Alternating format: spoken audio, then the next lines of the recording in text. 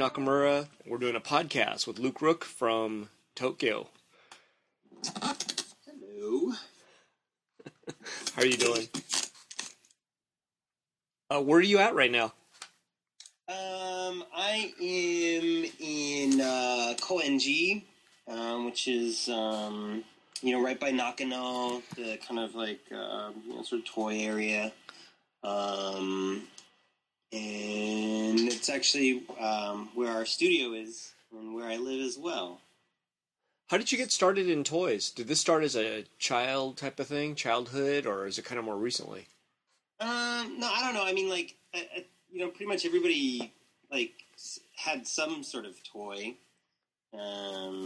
So when I was a kid, it was like, we didn't really have a whole lot. So whatever toys I had, I was kind of into. But I guess didn't really, I wasn't like obsessed about it or anything. But then I ended up moving to Taiwan, and I guess kind of got like reintroduced to, all the like little weird bits and baubles that people have to buy, I guess. And so that really was like what started it. And then I came back to the U.S. and ended up starting a toy store. And then I guess it just kind of sort of went from there, really. And ultimately it just kind of ended up, through the process of having a store and learning more and more about it and wanting to provide more for customers and just that kind of evolution ended up bringing me here to Japan. How about, can you go backwards and talk a little bit about the whole Lulubelle Toys thing? Yeah. Let's see. So I don't know, it's kind of, it's a little bit weird. I ended up getting there was a settlement, when my mom passed, when I was really young, and there was a settlement from there. And at the time, I was like 26 and like a horrible drunk, just drinking all the time. And so I kind of knew that, like, with this settlement, like, if I didn't do something with it, like, I was just going to, like, drink it away. And that seemed really, like, depressing. And so it's like, well, I should do something kind of positive. I mean, I should try to, like, sort of, like, better my future. And it seemed like opening my own business seems kind of like the sort of the best thing to do, really. So it's kind of like, it wasn't a ton of money, but it was like, well, okay, well, what am I going to do? What should I do? And it was just seemed like everything I went back to was like, well, I've always enjoyed toys, and they always seem to kind of like make me happy and make other people happy as well. And it just kind of seemed like, I don't know, the most sort of positive thing, really.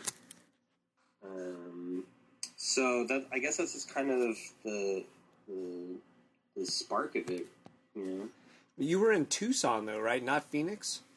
Yeah. I was born and raised in Tucson, and so when I came back from Taiwan, I ended up, back in Tucson, and that's sort of, that's my home turf. We've since moved up to Phoenix. I have a partner, Amy, and Amy ended up moving herself, her two kids, and the shop up to Mesa. And so we have a new location in Mesa that's been going for a while now, since the beginning of the year. And it's a kind of a comparable location to what Tucson was, but they have a really good supportive scene in Mesa. So it's working out pretty well. Can you talk about why you moved to Japan? Because when I heard you moved to Japan, I assumed right away it was for toys. Yeah, I guess so. I mean, through the kind of like evolution of, buying and selling toys for the store, I guess my own just like personal taste just started to drift towards a lot of the stuff that was coming out of Japan, and in particular, like the independent sofubi makers. So the guys that are utilizing the same factories that were making the old Godzilla and Ultraman figures started. They'd just go in the phone book, or they knew somebody else who was doing it, and they would contact these factories and start producing their own designs. Some of them were based on their interest in those Godzilla and Ultraman tokusatsu kind of movies, or their own idea, their own designs and stuff like that. And so it was really, they just always kind of jumped out as this really unique, well-crafted, well-designed, just really stand out kind of figures. And, they were always like kind of hard to get, really, for whatever reason. And so it was just kind of like, I don't know, just out of frustration, out of desperation, out of just, I don't know what it was, but it was this kind of like just this sort of moment where I was like, all right, forget it. I'm just gonna move there. And really I thought, okay, I'll come to Japan for like a year and make some connections, make some good lines, and then, head back to the store, keep running that with Amy, and through the connections that I made in that year's time, I'd be able to kind of, sort of go back and forth. And it was pretty apparent at the end of the year that just was not going to happen. And so I've been here for about like 5 years now, and still learning every day. I mean, still learning a ton of stuff. Was it easy to get into that, I guess, world of kaiju making, or making any kind of vinyl toy? I always assumed it's kind of hard to get into. I've always heard stories about factories not working with Americans and so on and so forth. I've heard a lot of stories that made it seem like, okay, don't even try it. Yeah, it's funny. It really is. I guess to go back, it's like it was kind of easy because fortunately I had like a foot in the door from the store and from the work that from the stuff that I was buying and working with, and really I really lucked out by making friends with this guy, Mori Katsuda of Reelhead, and Mori's this great designer, this great toy maker. He's been doing it for I've been here for 5 years, so he's been doing it for like probably almost 10 years now. And so he's been a really great friend and ally, and really helped me out a lot. But yeah, I mean, you're right. There really is, like anything.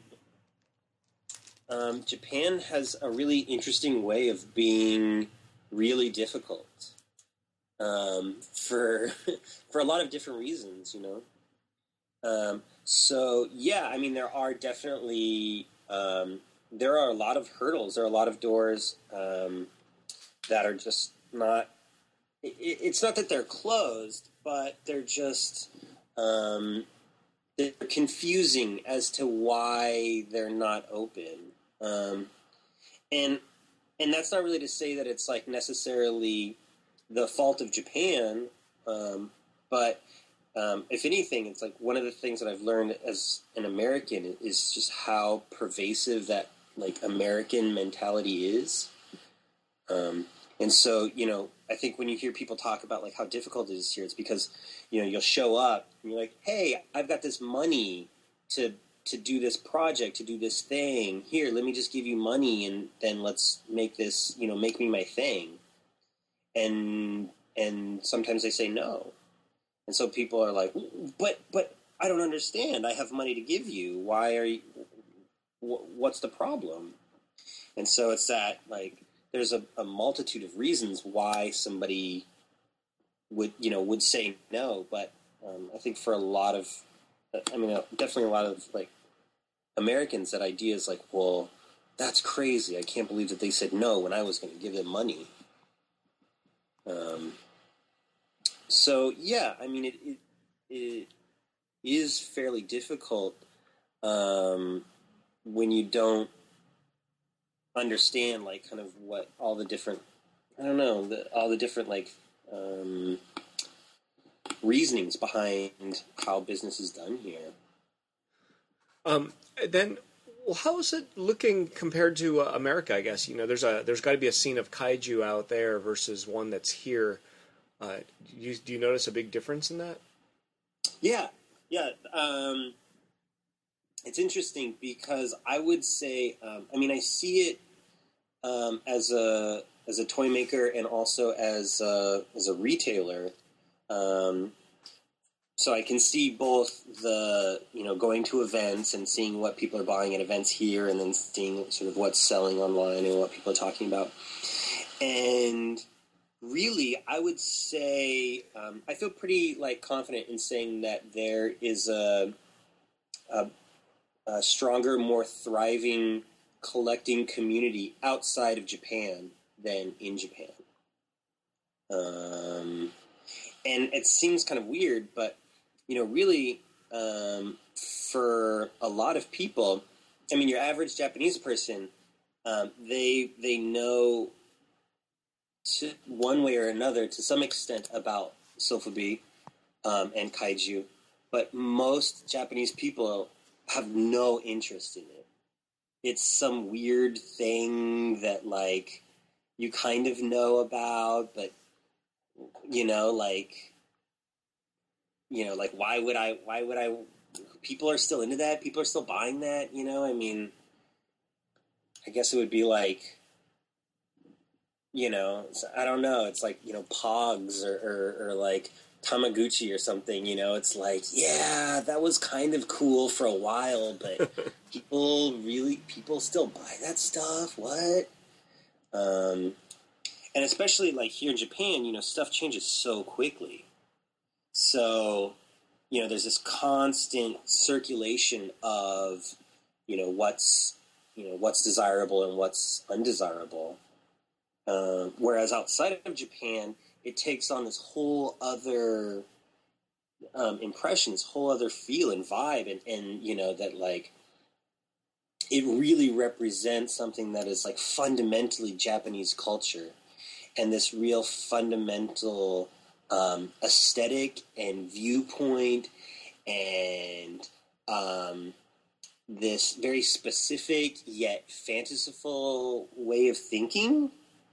And so I think for a lot of people looking into Japan from outside of it, it represents this sort of this formula that is somewhat strict and yet very very playful. So yeah, there are. There definitely are a lot of people that are really into it and are just, real diehard, diehard collectors. Or there's a pretty rich group of people for sure.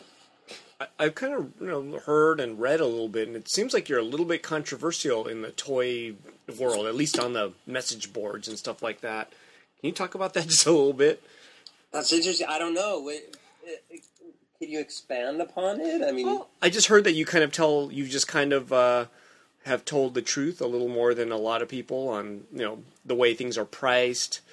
Oh, yeah. Stuff like that. I know that, kaiju just 3, 4, 5 years ago, for something that was 3 inches tall, was $60, $70, They were expensive. Yeah, for sure. There was a mafia kind of, it felt like, too, at the time. It was not that easy to get, and it was really bottlenecked, where I'm sure the makers in Japan would have loved to have their toy in more shops, Right. Yeah. Yeah. There was a point where, I'm sure you saw some of that stuff as well. That was coming through to the U.S. and there was this kind of like, bottlenecking, definitely. And really, I don't know. I mean, it's funny because Sofubi and in particular kaiju, when you go back, to people collecting, when they started like that resurgence of collecting came, probably the late 70s, 80s. And there were dudes like, Glenn Danzig was really into it. And so Danzig turned on, like Coop and Kozik and these other guys, and they were kind of like spreading that around. But it really, when you talk to these like old timers, when you talk to these old collectors, really, yeah, it was like, they talk about getting these like, there was a guy you were on his newsletter, and he would send out these like Xerox copies. And, I was doing that, man. I was there too. Right? Yeah. Yes, so, I was. Like the stuff, people that are just like, you didn't know, you would, you would like just send money, and you're like, man, I don't know what I'm going to get. And yeah, I mean, a lot of people are like, yeah, that's just how it was. If you were into it, that was the racket. And so then those kind of like that kind of old guard, that carried through even into,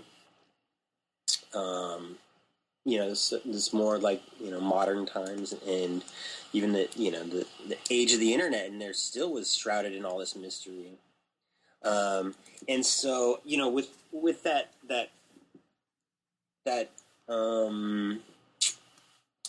kind of like shadowy existence, I think just kind of like it works for some people, and some people are able to like really capitalize on that and take advantage of that. And I don't know. I mean, it just seemed really kind of like, it just seemed really sort of unfair. And in particular, I mean, I've been really, I've really enjoyed this stuff, and I've really enjoyed the people that I've met through it. And so the idea of like overcharging people, or really kind of like just inflating stuff for no real reason just seems like a real disservice to the whole community. So being over here, we made it a point to price stuff more in line with what the retail was, and some people were, some people didn't like that for sure, but yeah, I mean, we definitely knew that we were not gonna, we were gonna ruffle feathers and kind of upset some people, but it just seemed like, at the end of the day, like, we also had to be able to like live with ourselves as well, and so we just kind of made that decision to do it that way. Yeah, because I remember when I spoke to you once, you were telling me just some prices of how some things were. You're like telling me, oh, this would be $1, that would be $2, and it was like, I was thinking, wow, you mean these are not $25 each to make, and therefore you could charge 70 or 80 or 50 or whatnot. I thought that was kind of refreshing. Never heard such a thing, and I've been told stories from other people about prices and how much things cost, and how difficult it is to get to that factory, and how that factory won't work with you, et cetera, et cetera. But it's really refreshing to hear someone kind of just tell it how it is for real, since in the end, people will find out one day. Sure. Well, and, in all fairness, I should also kind of like probably paint a more clear picture, which is that, like, for some people, they are paying $25 a figure.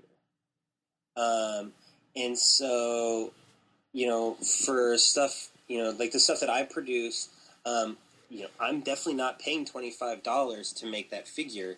So to charge $70 would be, I would just feel like horrible. But because somebody, it's like the person who's paying $25, there is just a whole chain of people that are each getting $1 or $2 until it shows up to their doorstep at $25 a figure. And what do you think of that? That kind of a system where it does go through 10 hands before the actual maker gets it. Is that just life? Like, deal with it, or should they be looking at other ways to do things? Yeah, I mean, I think so. I think in any community, um, it, I don't know. I mean, it to me, it kind of seems like laziness, um, for use of like kind of a strong term. But I mean, if you are, if this is your business, if this is what you want to do, you would source out your materials. You would source it out to make it the most like economically feasible. And so I think for some people it's like, okay, well, here's what the market will pay, so it was justifiable um, to, to, to do it at these like really inflated prices. But it just, to me doesn't seem sustainable. So, that's why I was like, this has got to be, there's got to be a better way. There's got to be I can't imagine that it's like if you apply yourself that it's going to cost this much. And really, when you get down to it, it's really interesting to see what it actually costs. I mean, what the actual costs are involved. And I guess like most things, that last person on the chain ends up kind of making the biggest, the largest bulk. Because when I go out to the like factories and you see what the like little mom and pop, I mean literally the little old people that are physically pulling this stuff, physically making this stuff, it's not a lot. I mean they're definitely not charging a lot, but that's their their work, that's their vocation, and they just kind of have sat down and done the work, and made that their business. I mean, I guess it really is.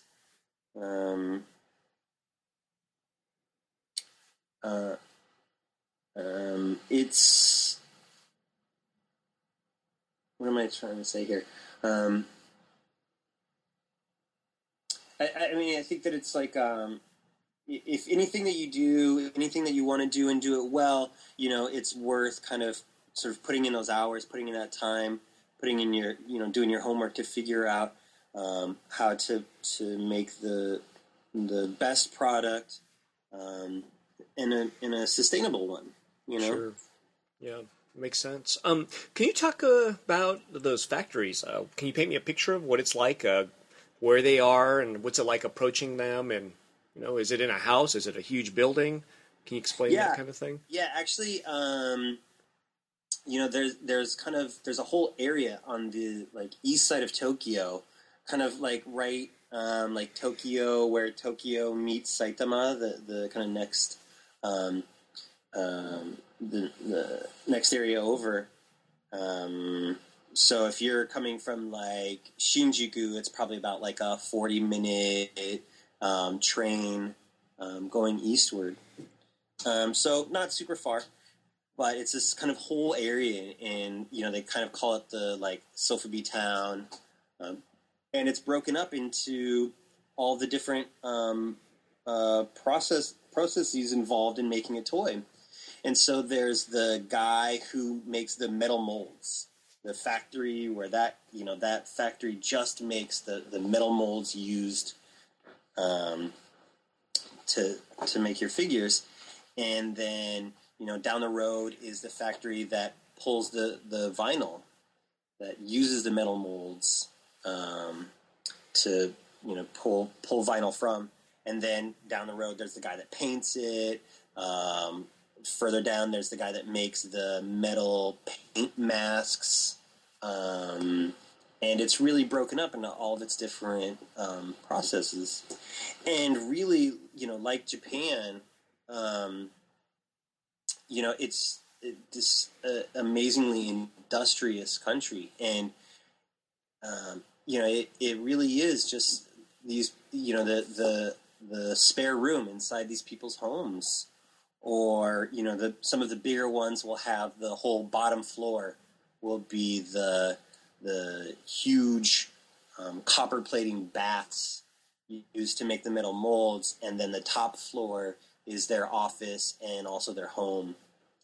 I've gone to factories that are the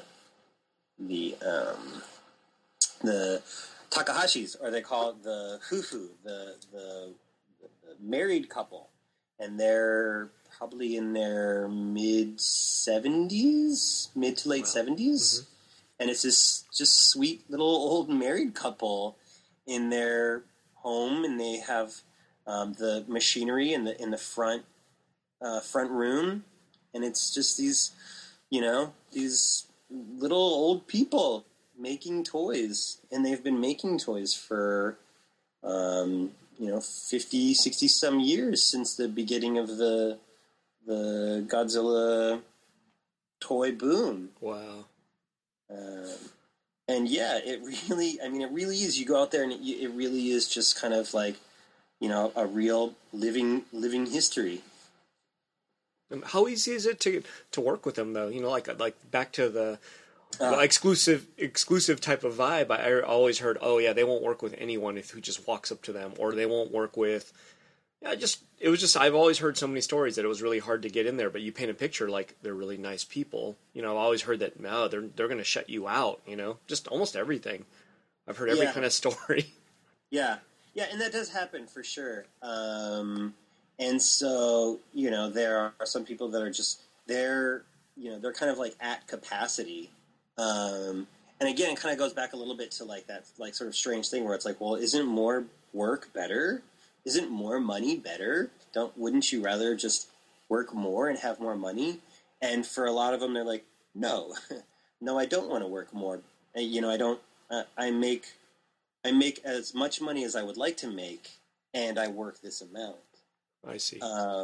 So that's why it's kind of like really like sort of weird for people. Mm-hmm.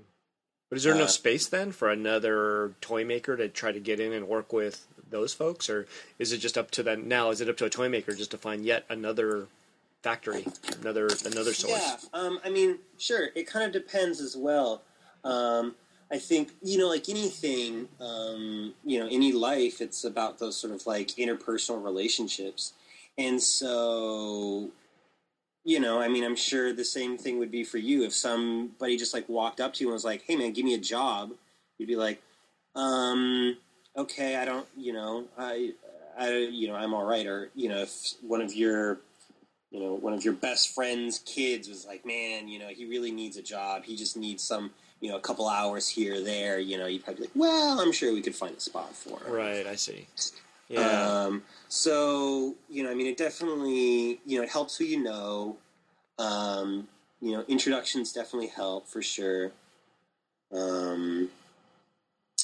Yeah, but, like anything, I guess it's just kind of like the work that you put into it. So there are definitely like, there are factories here and agencies that you can go directly to that, that one factory, that one agency, and they will not necessarily make everything in-house, but they've sourced it out so that they will produce a figure for you. Sure. Yeah. And so that's usually when you talk to people that are like, man, it's expensive. It's really expensive. It's because they've gone to this one source that then kind of does everything. I see. And so... in the same way, it's like you would pay more to have your car fixed at the dealer than if you have, one part of your car fixed by one guy and the other part by another guy. And, sure. So it's kind of the same idea. Cool. What about this rumor? Is it a rumor maybe that you bought your own factory? Yeah, I don't know if that. It's funny. Yeah, I haven't yet. Oh, okay. But it is something that I'm working on for sure. Again, it's like going back to what it's like to sort of work with all these like factories and stuff. They're all really they're old people. And a lot of them are, they're retiring, it's not the most. It's not the easiest job for sure. I mean, you're working with hot temperatures. You're working with all kinds of like weird chemicals. You're working with, doing repetitive motions all day long. It's heavy. It, doesn't smell great, Mm. And I guess they're just retiring, right? I mean, I assume that their kids aren't taking over their jobs and so forth. Oh, lost connection with Luke Rook.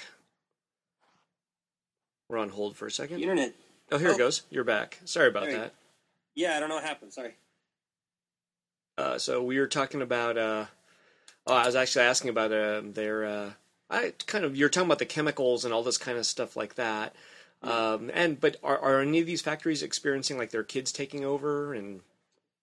Right. Well, that's just it. Most of them, it's like they're, again, it's like, nobody, they're like, why would I want to work in Sofubi? Why would I want to work with Godzilla toys? Like, that's not cool, man. Like, all their kids want to be like graphic designers, or they want to like work in, they want a cool, interesting job, So,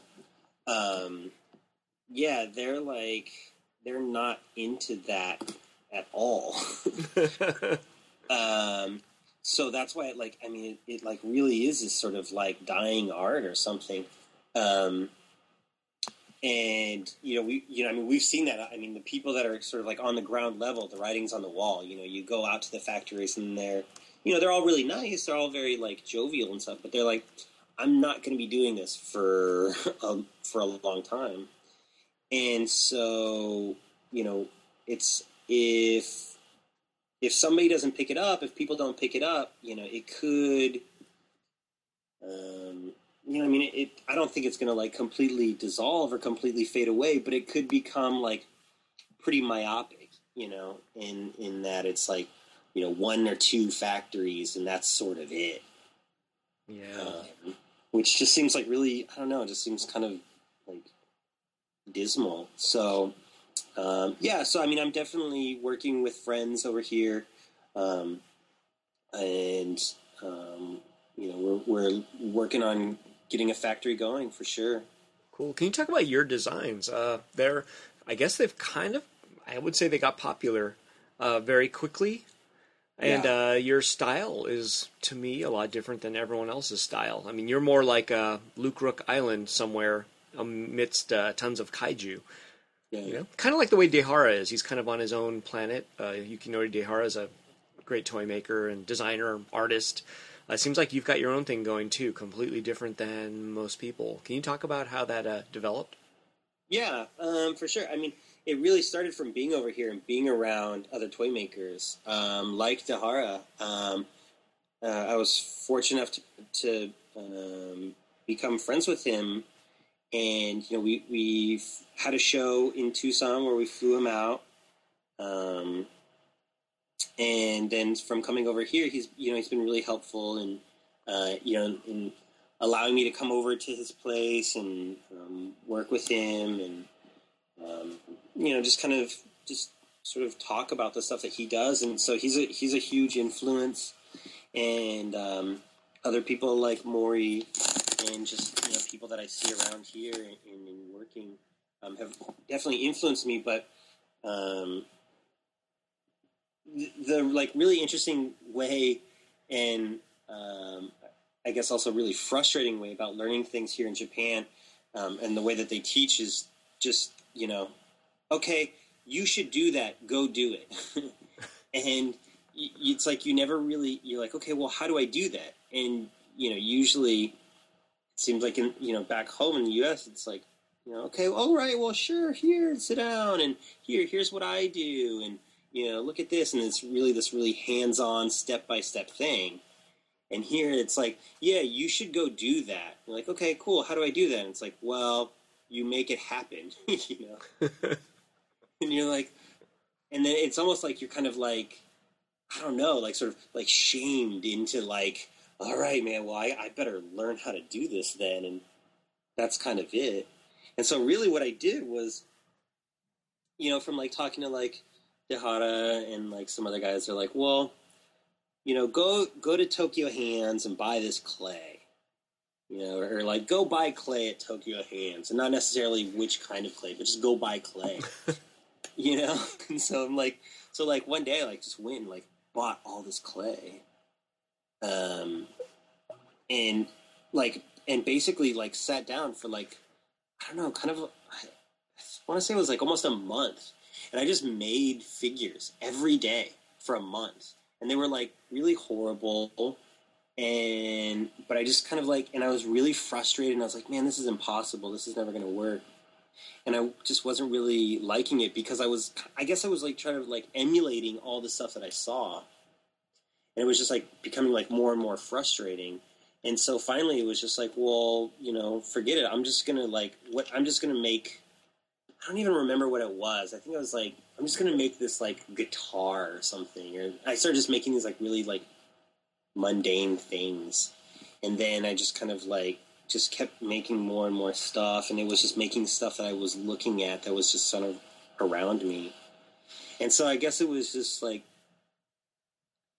I was drawing stuff from like kind of things that I was seeing, or just stuff near me, and then just kind of like being okay with it existing. I don't know.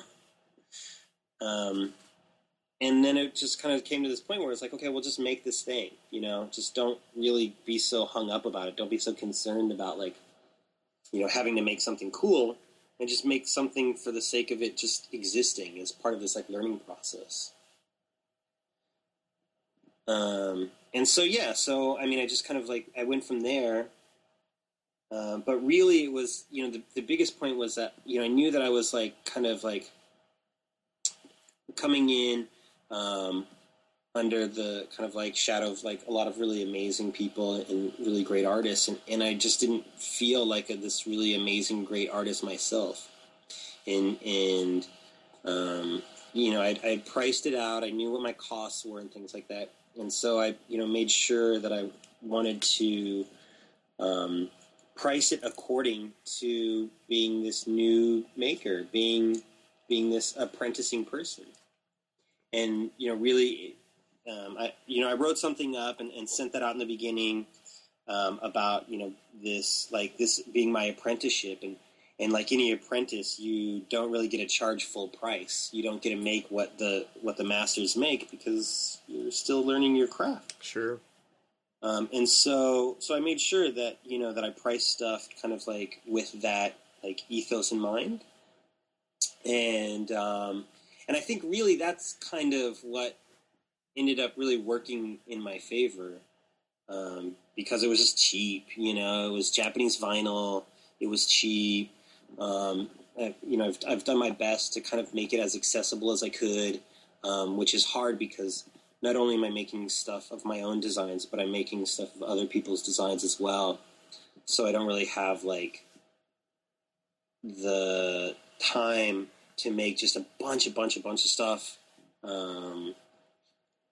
So I make what I can as time allows. But I make it fairly inexpensive, I guess comparably, and try to make a whole bunch of it. And I think that's really what people kind of gravitated to. So I don't know. I mean, other people have said that everybody kind of has said all their different reasons for why they're into it, or what they enjoy about it. But I think if people are going to collect stuff, if you can make it kind of interesting, you can make some weird variations and kind of play around with it and not get too hung up on having to make something cool. I think that kind of speaks to, people will kind of decide if it's cool or not. Are you still an apprentice? Yeah, I think so. I mean, I'm still kind of like, I'm definitely farting around. I definitely am learning a lot of stuff every day, and I really am not, I'm not like, I'm still not like trying to like have it be like one specific thing, or, like push it into like being something, some specific look or feel.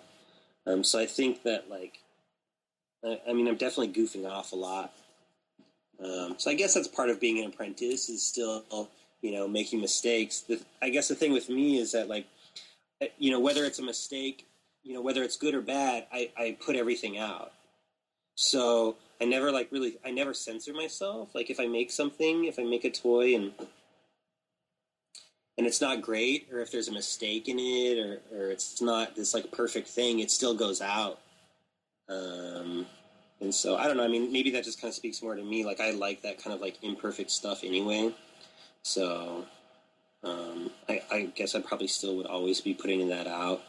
But I mean, it hasn't even been a year since I like very first started. So yeah, I don't know how long that apprenticeship period will go, but I don't know, hopefully forever, I guess. I don't know. So you've been there for 5 years, but you said you've only been putting out toys for less than a year. What happened in those 4 years of time before you even made one toy? Yeah. Well, I mean, I really came over. I didn't know that I was coming to Japan to become a toy maker. I thought that's why you went there from the beginning. Yeah. Well, I mean, I came here because I was buying and selling toys. I see. Yeah. And like we were talking about before, there was all that like mystery of like getting toys and how to, I mean, it was hard. Sure. It was really hard to get stuff. And I was like, man, this stuff is awesome. This stuff is cool. And, I couldn't, I wanted to collect it, and it was hard for me to collect it. And I had a lot of customers that wanted it. And so really just, I came over here as like a buyer. And it was funny because I was, I would buy stuff and my friends are like, oh yeah, why don't you make something? You should do something. And it was kind of like, yeah, sure, I'll do that. And, really, I mean, I guess to go even sort of further back, one of the real pushes for the real start for for opening the store was that, I figured it would be a great way to showcase my own art. And I quickly learned that, the worst thing an artist can do is like open a gallery. Because it just was like, I just never had any time to be creative, Yeah, for sure. Busy hounding like all these other guys, all these other artists to like send their stuff in and, get information out in time. And sure. Like, I mean, running a gallery is like, it's painful. Yeah. So it was like, so I just like ended up like kind of stopped creating stuff to run the shop, to do everything else. And then being here, I was kind of like, it just sort of came on. I mean, like, I guess somewhat naturally, fairly naturally, in that, it wasn't this like premeditated thing. Well, how long are you going to stay there? I don't know. It's funny. Everybody keeps asking me that. Well, I did see, I thought I saw on that you are engaged to be married. Is that true? Yeah, I don't know. You don't... We don't know. I mean, it's like, yeah, I don't know. She's right here. Are we engaged? She's looking at me weird. I don't know. Yeah, I don't know. Yeah, I don't know. We'll see. We'll see what happens. That's great, man. It's just awesome. It's like, I think one of your story is like a really interesting story that can be, it can be like on CNN, like it's like, to me, like as interesting as can be, the way you've kind of went ahead and, hit some kind of a real niche type of a kind of a collecting circle and kind of turned it into your own thing in a way. But at the same time, you're working with kind of legends in the game too. So I really like seeing this story to me. It's very underdogish. I guess so. I mean, it's hard for you to say, but for me to say, I can totally see it. And, people talk about you, so it's in a really interesting and good light that I've seen. Except for those that are, like, maybe, into the old guard, Hedorah type of monsters and stuff like that. They might not be gravitating as easy, but... Sure. Yeah, and I mean, I understand that. I mean, I understand that definitely people are not going to, like... I mean, there's a bunch of stuff that I do that people are just like, I don't. That's weird. I don't get it. I don't like it. It's dumb. I like the old stuff. I like the original stuff. I like, Yeah. It's like I like what I like. Don't change it. And Yeah. I totally get that. That's cool. That's fine. And I would never say like you're stuck in your ways, or you gotta you gotta come over to this way. I mean. I like all that stuff too, and I definitely draw inspiration from all that stuff. But, I think people, I don't know. I mean, I guess I probably am an underdog. I think so. So, but yeah, I mean, it's pretty, it's definitely challenging. But I think, anybody that like does something that wants to do something different, for the kind of like just to sort of see what it looks like, or to see what can happen. You're going to take flack for that stuff. So. Yeah. It's also refreshing though, because how many people get into toys and then right away position themselves as an expert or a professional, or charge the high prices and all those kind of things. Where I know it's refreshing that you're calling yourself an apprentice and your stuff is actually outselling a lot of, bigger, quote, professional toy makers. Yeah. Well, yeah. I mean, just refreshing to me, I think that all just like goes back to just making stuff like kind of like accessible, affordable, and kind of like varied, really. And so, I'm sure there are guys that are like, well, I can sell one figure for like $500. And to me, that sounds like the worst thing. I would never want to say that. Like, I would feel so embarrassed to like say that like I sold like, this one thing for $500 because it's only one thing, But I knew that I could make 100 more just like it, I mean, I haven't really got into doing a lot of like really high end, expensive things. Perhaps that'll happen someday. Perhaps I'll look at a way to make something, I guess, really, really rare, really, really like a reason for it to demand like a price like that. Mm-hmm. But a lot of this stuff just seems like, I don't know. It doesn't really make sense to me. Maybe it makes better sense to them, and I just haven't been able to figure that out. But. Well, I think you changed the market just a little bit in certain collecting circles. I'm not saying the big market, but when your figures come out and they're $30 versus, and then another kaiju same size, maybe same amount of moving parts is like 55 or 60 or mm-hmm. something like that. You're causing a shift. You're seeing people are going to start saying, "Hey, I want to buy the next Luke figure for that price or around your price," and no longer buy that kaiju that's double the price that obviously is made but the same way. You know what I mean? Yeah. I think it just kind of changes the market a little bit, and to make it a little more fair, and maybe it's a correction. I'm not sure how you see that.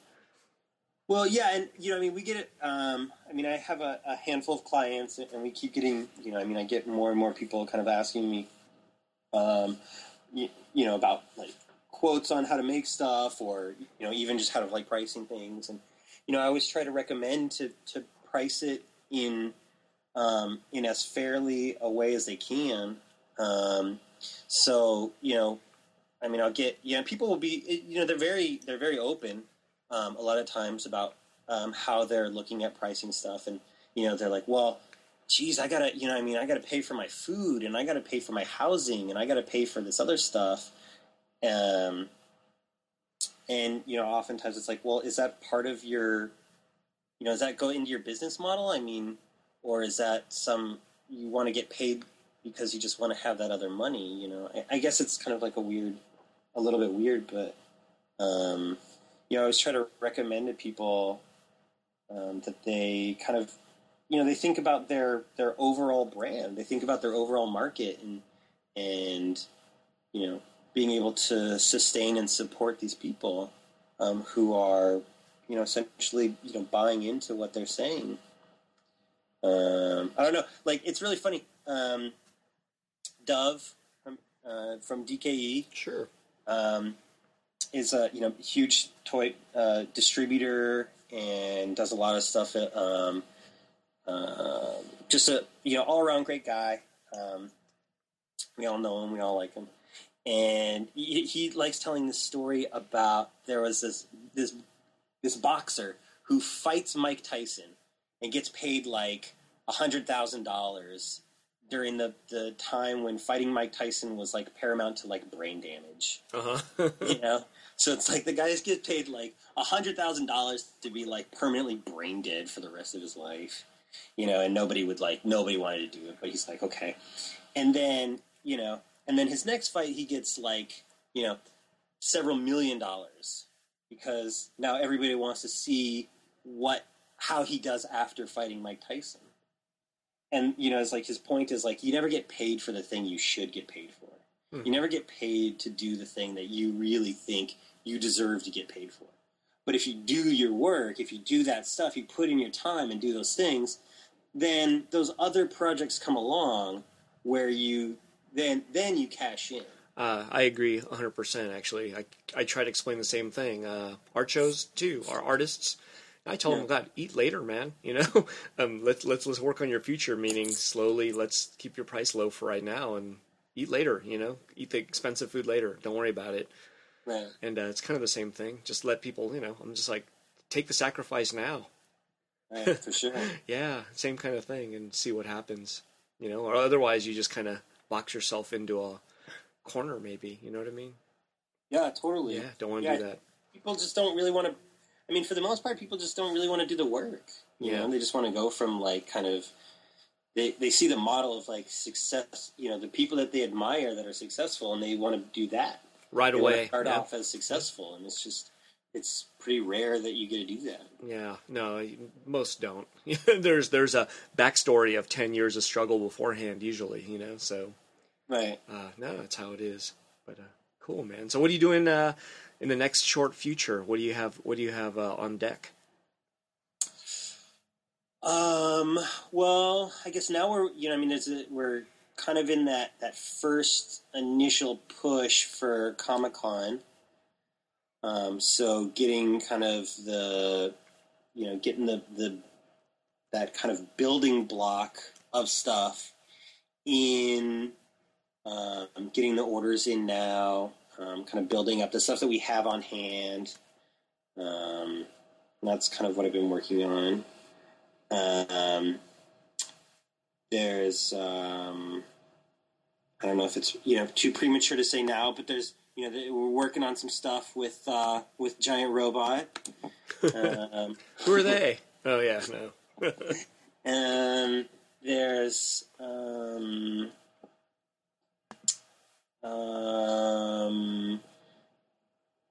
what else is there?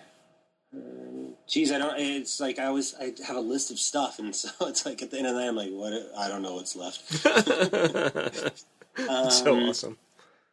But yeah, I guess right now we're really kind of like, doing that push to get all the Comic-Con stuff, as much of the Comic-Con stuff going now.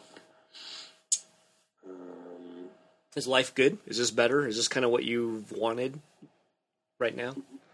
No. No. Okay.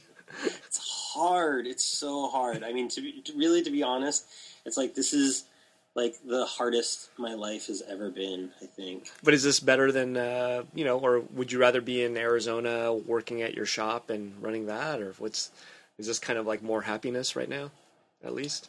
I don't know. I can definitely say it's not more happiness. Uh-huh. I can definitely say like, like happiness, I guess there's like, you get into like, how do you quantify happiness, right? So it's like, is sitting down eating, a huge like hot fudge sundae, like that's like really bad for you? Is that happiness? That sounds good to me. Right? So it's like, when you're kind of like, you're at home, you know where your like favorite restaurant is, like it's easy, like, so home, life back in Tucson was like, it was easy.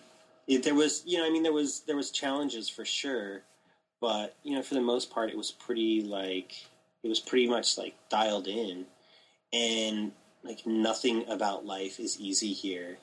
I don't think that it'll be like that forever, for sure. I mean, if I thought that it was like, this is as good as it'll ever get, then I probably would.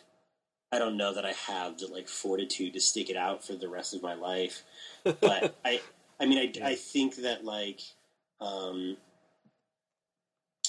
think that there's a lot of opportunity. And I think that, you know, if you kind of sort of weather the storm, you know, you get rewarded for that. But I mean, you know, and that being said, I've been the most creative I've ever been in my entire life being here. Japan is weird. Tokyo in particular is just, it's a weird place. It's expensive. It's super expensive to be here. And so you really have to want to be here. You know, you have to want to pay, you know, to leave your door and to come back, you're already out $20, you know? I mean, yeah, right. You're totally right. You know, if you live in Tokyo, it's like you really have to want to be here. And you kind of find a lot of people here, they either figure out what it is that's keeping them here or they end up leaving. And, or they're just kind of like sort of putting in their time just to kind of like be here just for the sake of being here. But it doesn't really last. But I mean, I've been hugely creative, and I've learned so much about myself and learned about my creative process and how to make something. I mean, I guess like anything, you know, that sort of that learning process tends to kind of hurt or tends to be difficult. But I guess those are probably some of the better lessons learned. So, yeah. I'm proud of you, man. Whenever I see stuff, when I see you're doing things, I'm always like looking at it going, oh man, I remember when, you know, you just moved there. You didn't know anything yet. Right. Just from what you did in Arizona, and then you were kind of green, and then to see you doing this stuff now, you know, shows me a lot. Shows me a lot of, like, you know, you have a lot of fortitude, a lot of effort went in, and I see a great lesson for anyone who's kind of trying to do stuff. You know, just kind of blows me away. Well, yeah, and it's so funny too because, you know, you and I have talked. I mean, we've known each other for a long time, and we've talked in the past and stuff. And it's funny because even now, I'm still like, I'm always like kind of blown away. Yeah, I mean, you've always been like really supportive and really, you know, kind and yeah, I mean, I remember getting Giant Robot, reading the magazine. You know, geez, I don't even know. You know, for 10 years, I don't know, when was it? Like, I don't know, 10, 12 years ago? I don't know. The first one? It was a long time ago, right? Yeah, it's been a while. And so to kind of like come around, you know, and looking at that and being like, wow, you know, just sort of learning about other cultures and learning about other things. And, you know, you guys have always had a real strong emphasis on art and design and creativity. And, you know, reading that, you know, I never would, you know, it always just kind of seemed like, oh, wow, that's so interesting. Look at all these other people. And never realized, like, how, I guess, didn't realize, like, putting myself into that. And then now kind of, like, coming all the way around to seeing, like, how, especially, you know, hearing from you and hearing praise from you is like, whoa, that's crazy. Oh, man. Not like that. I just, it's, you know, it's Giant Robot and things I do mostly comes from being a fan standpoint. So yeah, I've become a fan of what you're doing, but not just the work. It's the work, the way you did it is kind of almost as great as the actual final product. You know what I mean? It's funny how, like, you know, it just takes like somebody being interested in something and how that interest can then affect so many other people's lives. Oh, for sure. So, yeah. I don't know. I mean, hopefully someday I can have some effect on something positive in the same way that, you know, you've affected my life positively. So I think it's happening, man. You just won't know it because I would never know it either. So it's kind of one of those things that happens without you knowing, and that's the best way. Yeah, sure. Yeah, man. So cool, man. I appreciate your time. No, thank you. Yeah. Thanks so much. Yeah, thank you.